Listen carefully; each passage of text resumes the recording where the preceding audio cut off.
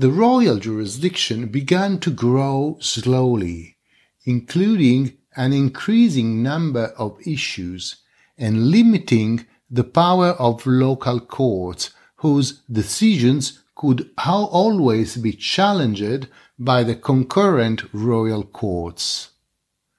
Litigants had the choice.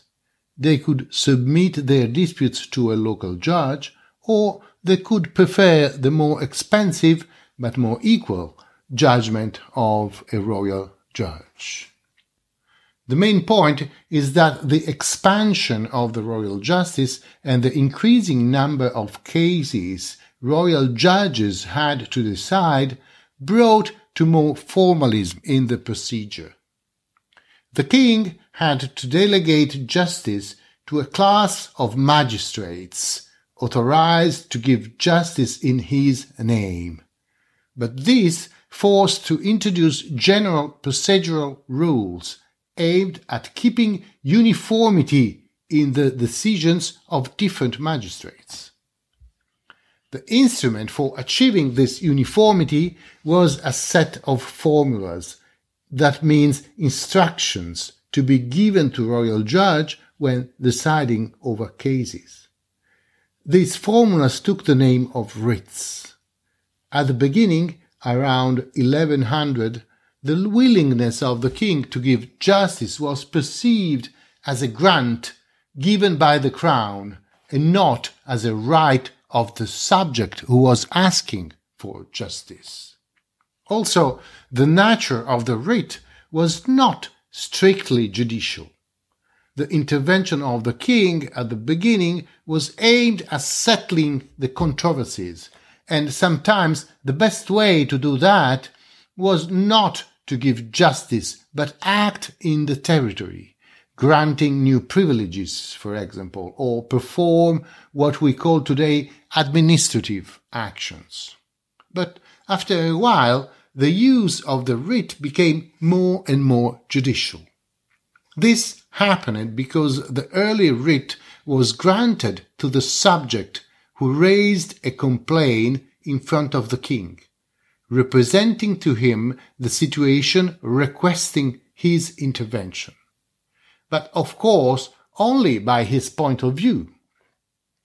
So, around the age of Henry II, in the middle of the 12th century, the procedure began allowing pretended wrongdoer to appear in court to present his version of the same fact. It created a powerful instrument for transforming the nature of the royal intervention. Being the starting point of the procedure, the writ also forces the plaintiff to frame at law his personal case. For example, my father left me a piece of land saying that a church had granted it to him, but he did not give me any document proving it. Now, the church has sent peasants to work this piece of land, and I have been expelled.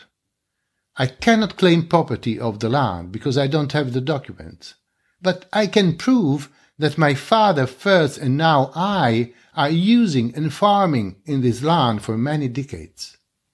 As a plaintiff, I will ask for a writ of novel disseisin, because I know that I can prove the fact of having been expelled, but I can't prove any property right. By choosing this writ, the plaintiff actually frames the case at law. In this way, the adoption of the writ as instrument to introduce a trial brought to a standardization of cases. When receiving a request, the royal justices had to decide if they had to hear the submitted case or not.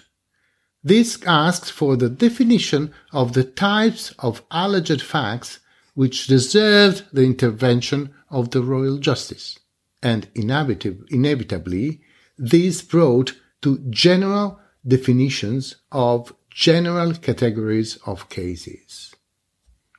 This is what happens when a jurisdictional power sets a number of forms of actions. By choosing your form of action, you give a legal definition of your claim.